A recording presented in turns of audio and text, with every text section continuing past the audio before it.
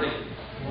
If you've been with us, you know we've been in the book of Galatians. We're going to continue in that this morning. And as we begin, I want to ask a question, put a picture in your mind a little bit. If you've ever been to one of the places where they have I don't know the proper word for it, but where they have the big hedges and it's a maze inside of the hedges. You ever see that? They have a lot in old palaces in Europe and different places like that. In my mind, I think of going to the Palace of Versailles, just outside of Paris. Years ago I went, and you walk out the back of this giant palace, and there's huge steps down to these elaborate gardens, and they have those all over the place, different little spots where you can walk through the different plants and the hedges. And as you walk down the steps, you get down into the garden, and then you walk into them, and it's easy to get lost real quick. You walk into them, and then all of a sudden you have no point of reference, and you're just right there in the middle of it. And once you get in the middle, it's kind of hard to see exactly where you're going and what's happening around anywhere else, and then you have to walk back out. And the reason I say that is that I feel like a lot of times when we open our Bibles and we just flip open to a spot, it's like we've walked into the hedges. And we suddenly don't see the big picture anymore, and we get kind of caught up in what's right in front of us, and we get lost a little bit.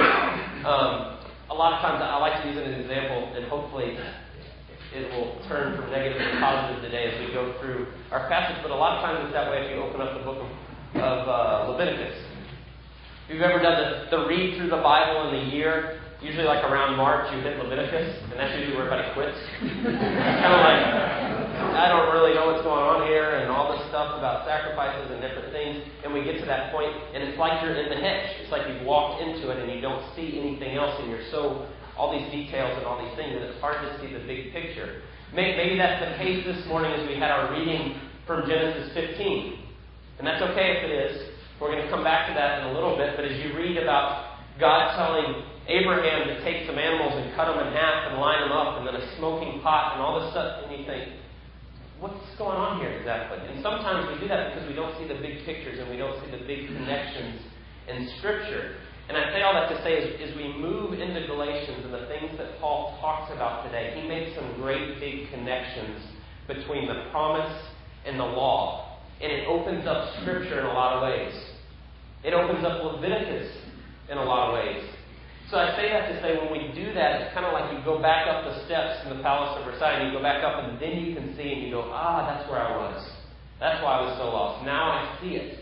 So I hope this morning as we move through Galatians, you start to see some of the big connections, and it makes sense. And we'll come back to that passage in Genesis 15, and hopefully that makes more sense to you when we do.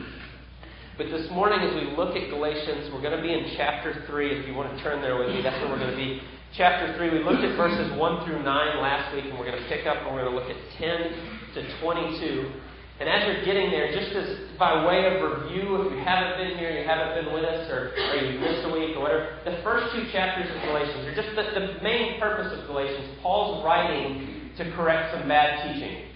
There's false teachers that have come in the church and they say you're saved by Jesus plus some other stuff. And we could sum it up like this. They're saying you believe, you do works, and then you're saved. And Paul says, no, that is not the gospel. He says you believe and you're saved, and then you do works in response to being saved. And just that little getting the order wrong, Paul says you don't have the gospel anymore. And that's what he's writing Galatians about. And as we saw in the first two chapters, Paul's very much writing, defending himself. He planted these churches in the area of Galatia, and now they've moved away from what he says. So he gives his defense to say, no, you should listen to me and not these teachers. But then as we saw last week, when he gets to chapter 3, the first two chapters are his personal defense. And then chapters 3 and 4, he turns to a theological defense. I'm going to tell you from the Bible why this is true. And last week, that's what we saw. He turns and he directly goes to the Galatians, and he kind of had two parts last week. The first part was very experiential. And he says to them, do you remember how you were saved? You weren't saved by your works. You were a pagan people that didn't know anything of God, and you heard the gospel and you got saved.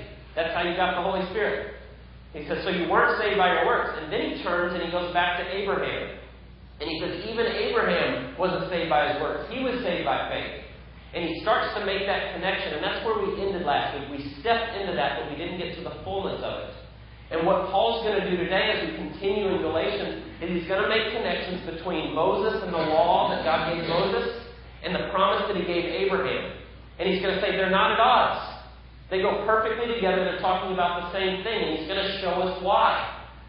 And I don't want to say it's a huge, I don't want to set you off that it's a big, huge, weighty argument, but it's a theological argument, and he goes back to the Old Testament and he makes his points, but what he makes is a wonderful truth. And if we stick with it and we really look at the arguments he's making, he shows us how they go together, the law and the promise. And that's what we're going to look at today, how they go together. So let's look at verses 10 to 22, and then we'll work through them. But let's read that first. For all who rely on works of the law are under a curse. For it is written, Cursed be everyone who does not abide by all things written in the book of the law and do them. Now it is evident that no one is justified before God by the law, for the righteous shall live by faith. But the law is not of faith, rather, the one who does them shall live by them. Christ redeemed us from the curse of the law by becoming a curse for us. For it is written, Cursed is everyone who is hanged on a tree, so that in Christ Jesus the blessing of Abraham might come to the Gentiles, so that we might receive the promised Spirit through faith. To give a human example, brothers, even with the man-made covenant, no one annuls it or adds to it once it has been ratified. Now the promises were made to Abraham and to his offspring. It does not say, and to his offsprings, referring to many, but referring to one, and to your offspring, who is Christ. That is what I mean. The law which came 430 years afterward does not annul a covenant previously ratified by God, so as to make the promise void. For if the inheritance comes by the law, it is no longer comes by promise, but God gave it to Abraham by a promise. So why then the law? It was added because of transgressions until the offspring should come to whom the promise had been made, and it was put in place through angels by an intermediary. Now an intermediary implies more than one, but God is one. Is the law then contrary to the promises of God? Certainly not. For if a law had been given that could give life, then righteousness would indeed be by the law. But the Scripture imprisoned everything under sin, so that the promise by faith in Jesus Christ might be given to those who believe. Let's pray, and then we're going to look at those verses. Dear Lord, we thank you for your word. We thank you for what it teaches us. We thank you for the coherence in it, going all the way back to the very beginning, that your promise has stood all this time, and the law works perfectly with us. I pray that you would give us eyes to see that we'd see the beauty of the gospel and what you did for us through Jesus. We pray this in his precious name. Amen. And I want that to throw you. That's a bunch of verses.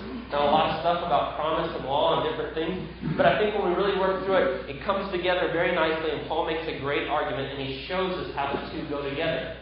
So this morning I want us to ask 3 questions as we work through it. And the first is, what is the promise? The second is, what is the purpose of the law? And the third is, how do they fit together? So what is the promise?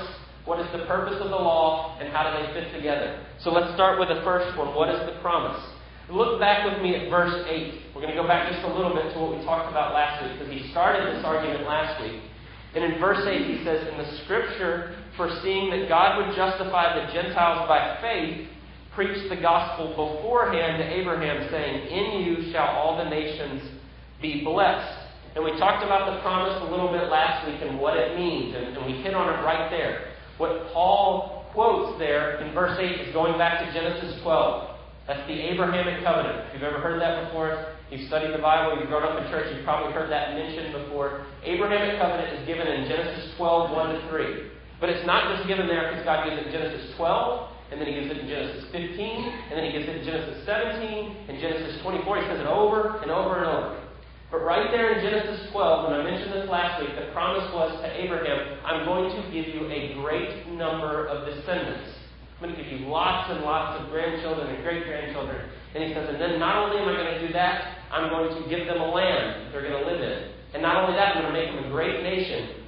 And he says, and ultimately, I'm going to bless the world through your seed. And that's the 4 parts of the promise. So we talked about that last week. We hit on that just a little bit this week, but as we move forward in Paul's argument, we need to get a greater picture of what that really means. What he's actually saying, what the promise means. And to really get the idea of a promise, this may seem obvious, but you need to stop and really understand what a promise is. Just in general terms, what is a biblical promise? And what we see when we look at this and we read through Scripture and we read what it says, a promise is a one-sided agreement. God gives the promise. It's one-sided. I'll give you an example. If I say, if you come to me and you say, I'm getting in from the airport tomorrow, can you pick me up? And I say, yes, I will be there at 3 o'clock. I promise I will pick you up. That agreement is all on me, the one making the promise. You're going to get to the airport and you're going to be standing there and your job is just to wait. Right? You have to believe that I'm going to do what I said. I made the promise, but you have to take it by faith that I'm going to show up and pick you up. That is a one-sided agreement. It's all on me. Because if I don't show up, then I don't keep the promise that it's done. It doesn't have anything to do with the person waiting. Understand how that is?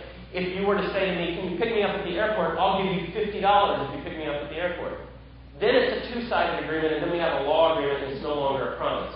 You see how that is? Because you have a part and I have a part. If I show up, then you're supposed to give me money and I'm supposed to give you a ride. It's no longer a one-sided agreement. What we see here, what we read in Genesis 15 this morning, between Abraham and God is one-sided. God makes a promise to Abraham and he tells him, I'm going to do this. Now, I mentioned this last week, but just for review, Genesis 15, God originally gives the promise in Genesis 12. Genesis 15 is about 10 years later. Abraham's 75 when he gets the first promise. Genesis 15, he's 85. Still has no kids. His wife has been barren for 80 years. And they have none. And Abraham, understandably, is praying to God, what's going on?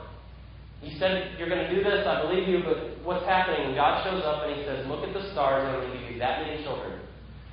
And he reiterates the promise. And he says, I'm going to do it. It's still one-sided. God's still doing it. Abraham's part. And it says that in Genesis 15:6. He believed God and it was counted to him as righteousness. That's Abraham's part. I'm going to put my faith in what you're telling me. But Abraham's in no position to do anything except just say, okay. He's 85 years old. He doesn't really have a whole lot here that he can depend on his work. So he says, I'll believe you. But Abraham does, I think, what most of us would be thinking. I would probably be too afraid to ask. He says, God, how will I know? How will I really know this will happen? And what God says to him is, he says, I want you to, and this is where we get to that kind of, a little bit cryptic reading that we had this morning where you hear it. He says, I want you to get these animals. And he tells them all these different animals. And he says, I want you to cut them in half. What in the world? I mean, you're in the maze a little bit now, right? You walk into the thing and you're thinking, what in the world is going on? I'm going to cut these animals in half. It's a cultural thing. We're so far removed, sometimes we miss it. Essentially, it would have been like God saying, I want you to write up a contract for me and I'm going to sign it. That's essentially what was happening. That was what they did. They would cut these animals in half and they'd lay them side by side, and if we made an agreement together, let's say Gil's going to sell me some land, and we were living in that time. We agree on a price. He says, I'll sell it to you for this much, and I say, okay, and then we walk between the animals. And what we're saying is, if I don't keep my bargain, if I don't say what I'm saying, may I be like these animals. May I be cut in half. May I be killed. That's what it meant. So when God said to Abraham, cut the animals in half and lay them out, he knew exactly what he meant. He said, okay, that makes perfect sense. But what happens that didn't make perfect sense is that Abraham waits, says it grows dark, and God shows up, and then God, in the form of this pot and the smoking, what do you call it? Anyway, the pot and the torch, they move through, and they're representing God's character, who He is. And God moves through on His own, and that's it. And that's the end. He doesn't ask Abraham. He doesn't say, Abraham, this is dependent on you. Now you do some things and you walk through. No, God goes through. Only God goes through. And what He's saying is, even if I have to be killed, I'm going to do this. This is all on me. I'm making the promise to you. So that's the promise. The first part is it's completely one-sided. It's completely God's doing. It's all on Him. Now look at verse 16, what Paul says. As we move forward on what the promise is, look at verse 16 with me. Now the promises were made to Abraham and to his offspring. It does not say, and to offsprings, plural, referring to many, but referring to one, and to your offspring, who is Christ. Paul says that promise all the way back in Genesis 12, I'm going to bless the world through your seed or your offspring. He said he's talking about Jesus. All the way back there, he's talking about Christ at the very beginning. Now, when you read this, Paul makes this point of offsprings plural versus offspring singular. And it's kind of like, where's he going? Very technical kind of argument. He gets into the words and whether it's plural or not. And the reason he does so is because those false teachers that had come in and said you've got to obey the law and put your faith in Christ, they could have easily said, no, it's about offspring. It's about Israel.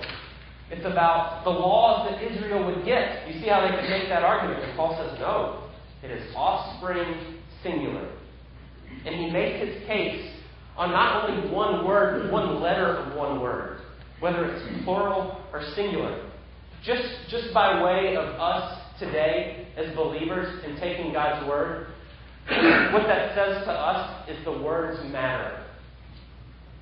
It's very important that we take seriously what God's word says. Paul builds this argument on one letter of one word. And he says, no, it can't be Israel, and it can't be the law, and it can't be these things. It is Jesus.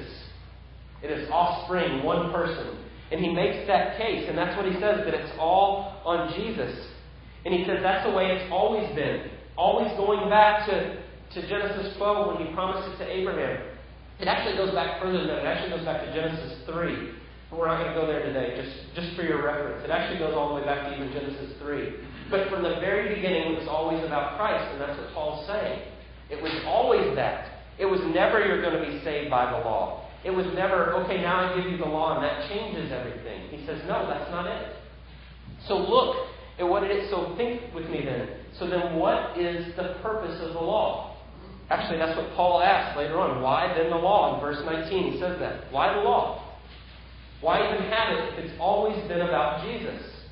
Well, look at verse 17 and 18, because we're going to start with what the law is not, what the law doesn't do. Look at verses 17 and 18. This is what I mean. The law which came 430 years afterwards does not annul a covenant previously ratified by God as to make the promise void. For if the inheritance comes by the law, it is no longer comes by promise, but God gave it to Abraham by a promise. You see what he's saying? It doesn't change anything with Abraham.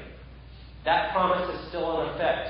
Because 430 years later, that's when God gave it to Moses, Mount Sinai, gives him the Ten Commandments and all the laws that go with it. He says when that came, it didn't change anything about with Abraham. It didn't throw that out. It's still in effect. It's still about the promise. And then the second part, so that's what it's not. It's not to replace the promise. The second thing it's not to do is in verses 10 and 11. It says, for all who rely on the works of the law are under a curse. For it is written, cursed be anyone who does not abide by all the things written in the book of the law and do them. Now it is evident no one is justified before God by the law, for the righteous shall live by faith. What he says is the law did not come to teach you how to be saved. I didn't give you the law so you can follow all these rules and then be saved. That's not what it does. Those are two things he says. It's not that. It's not replacing what he promised to Abraham, and it's not telling you how you're now saved. So what is it? Why the law? Why do we have it then? If that's what it's not, why even have it? If it's always about Jesus and it's always faith in Jesus and the Messiah coming, then why did he give it? And he gives us two reasons. Look at verse 19. The first reason he gives is he says, why then the law? Paul asks a question. He knows his audience is thinking it. Well, then why in the world do we even have this? Well, Paul tells us, he says it was added because of transgressions. Until the offspring should come to whom the promise had been made, it was put in place through angels by an intermediary. What he's saying is, the world is messed up. And he says, when Adam and Eve sinned, sin entered the world, and it was downhill ever since. And all you got to do is go home and read Genesis 3 through 11.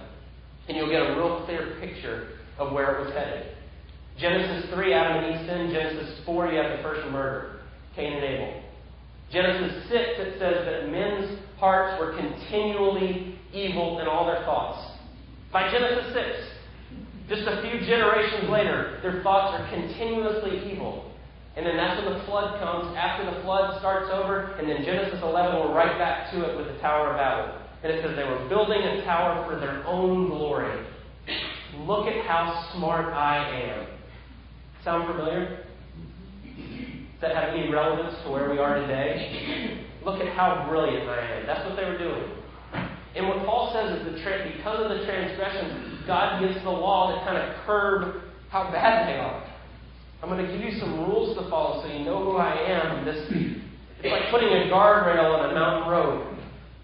People keep going off, and he says, well, I'm going to give you this to try to just help you come back a little bit so I can show you how far off you've become. And we need that. I was thinking about it with my children. With Jed and Ashley, they're 3 and 5 years old, and they always want to play in the backyard, which is great. We've got a nice fenced backyard, play in the backyard. But before they go out in the backyard, you have to give them a whole list of things. You're not allowed to go out of the gate. You're not allowed to pull the dog's tail. You're not allowed to pour out their dog food. You're not allowed to throw stuff off the deck. I mean, we go through all these things, and it's to constrain their evil. I mean, really, that's what it is. Kids are sinful, even from a young age, and if you don't give them any rules and any boundaries, they go out there, and it is. I mean, you send them out, and you go, oh, I forgot to remind them. It's been 5 minutes, and you walk out, and it looks like a bomb hit the backyard. If we need that, we need some guidance because man's heart is evil. We immediately go there. And so Paul says he gives it to us because of our transgressions to help keep us in line. We're so messed up. So that's part of it. But that's just a small part of it. Right? That's just a little part of the interim period between the promise giving and when Jesus comes. That's why the law is there, partly for that. But the big reason is in verse 21 and 22. Look at 21 and 22. Is the law then contrary to the promises of God? Certainly not. For if a law had been given that could give life, then righteousness would indeed be by the law. You see what he's saying? The law, same thing he said before, the law is not given so that you can be saved. You won't be saved by the law. Notice, if you're taking notes, or if you're like me, you write your Bible, circle if. For if a law had been given that could give life. If a law, what he's saying is there's not one that can be given that could give life. But if it could, then you could be saved by your works. But you can't. That's what he's saying. That's what it's not. But look what he says in verse 22. But the Scripture imprisoned everything under sin so that the promise by faith in Jesus Christ might be given to those who believe. You understand what he's saying there? He's saying God gave us the law to show us we can't do it. That was the point. To imprison you under your sin. To make clear to you that you're sinful and you can't do it. I'm just going to show you. That's what he's saying. I'm just going to give you these things so even though you know you're not doing things right, just to remove all doubt that you're sinful. I want you to think about when God gave the law. You know the story. It's in Exodus 20 when God first gives the 10 Commandments. Israel gathers around Mount Sinai and God tells them all these things to prepare, and he says, you're going to hear my voice. And the nation is assembled, millions of people waiting, and God's booming voice comes, and it's the 10 Commandments. And as they heard God speak, every person there listening was convicted. They were pronounced guilty that day, the second they heard it. Think about what it said. I mean, just think about, thou shalt not bear false witness. You shouldn't lie. That pretty much got everybody right there on that one. And that's not even going into all the others and the greatest, all that stuff. But just that, when they heard it, it's like, I'm done. God requires perfection. You have to keep all the law. The second you hear it, you're imprisoned under your sins, Paul says. We know. We know immediately we can't do it. And he says that's the point. That's the point of the law. And you can say, well, that sounds really morbid. God gave us the law to show us we're just hopelessly lost? No, he gave us the law to show us that the law points to the promise. It points to what he promised to Abraham. It doesn't say you're hopelessly lost. It says I have to do it for you. And that's what he's saying. He's telling them that it points to that. I was thinking about it the other day. We're so stubborn, sometimes we need that. We need to be shown that we can't do it. I was cleaning up in the basement the other day, and I was moving some weights, some dumbbells. And Asher will go and he'll pick up like a 20-pound, he weighs like 35 pounds, and he'll pick up a 20-pound dumbbell, and you're like, wow, that's really good. And he starts moving and helping me. And he came to one that was 60 pounds, and I went to pick it up, and he said, no, I'll get it, Dad, I'll do it. And I was like, I don't think so, but I don't think you can. Yeah, no, I will do it. And I said, okay. And he goes over, and his tiny little body struggles, and skinny little frame, and he can't even budge it. He's moving it, and he can't. He just can't move it. And finally he stops and he goes, you're right, I can't do it. And he says, you do it, Dad. And then he moves on. That's what the law's for. We go up against it and then we say, I can't do this. You do it, Father. That's the only way. That's why it's there to point us to that realization. And then when you take the two and you bring the promise and the law together, they come together in the person of Jesus Christ. When we read in Genesis 15, what it says, and the darkness fell, right? And he split the animals, and they're there waiting. And Abraham doesn't know what's going to happen.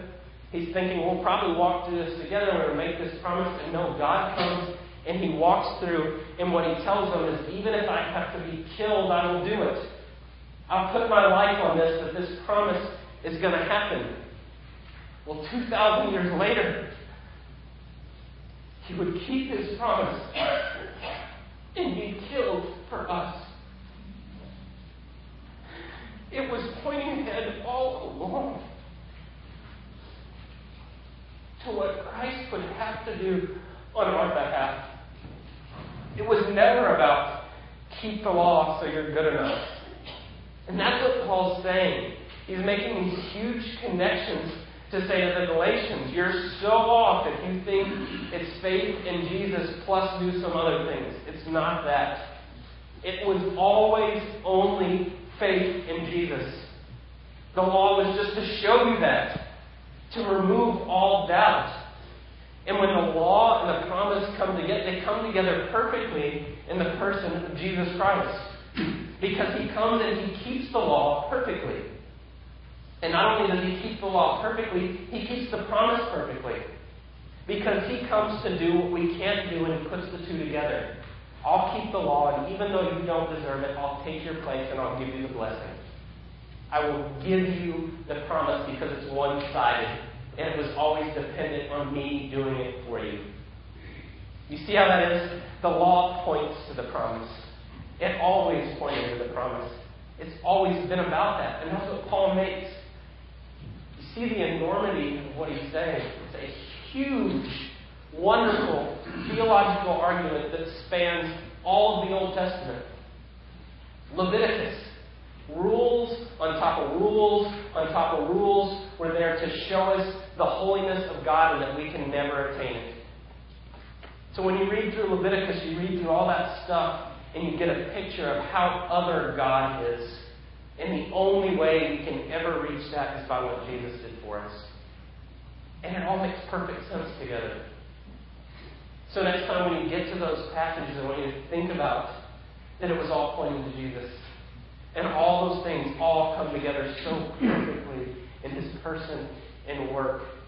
Don't ever let yourself slip back into, it's my works, and I've got to do it, and it's about me. You cling to the cross of Christ and what he's done for you. That's the only way you can get the law and the promise to come together. Let's pray. Dear Lord, we thank you. We thank you for the promise, and we thank you that we can stand here today and we live in a time that we can see the fulfillment of it, that we can see how all your Scripture gloriously comes together perfectly in the person and the work of Jesus.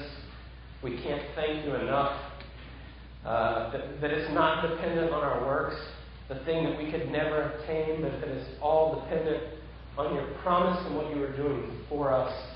May we live each day of our lives basking in that glorious truth. We thank you for all you've done. In Jesus' name, amen.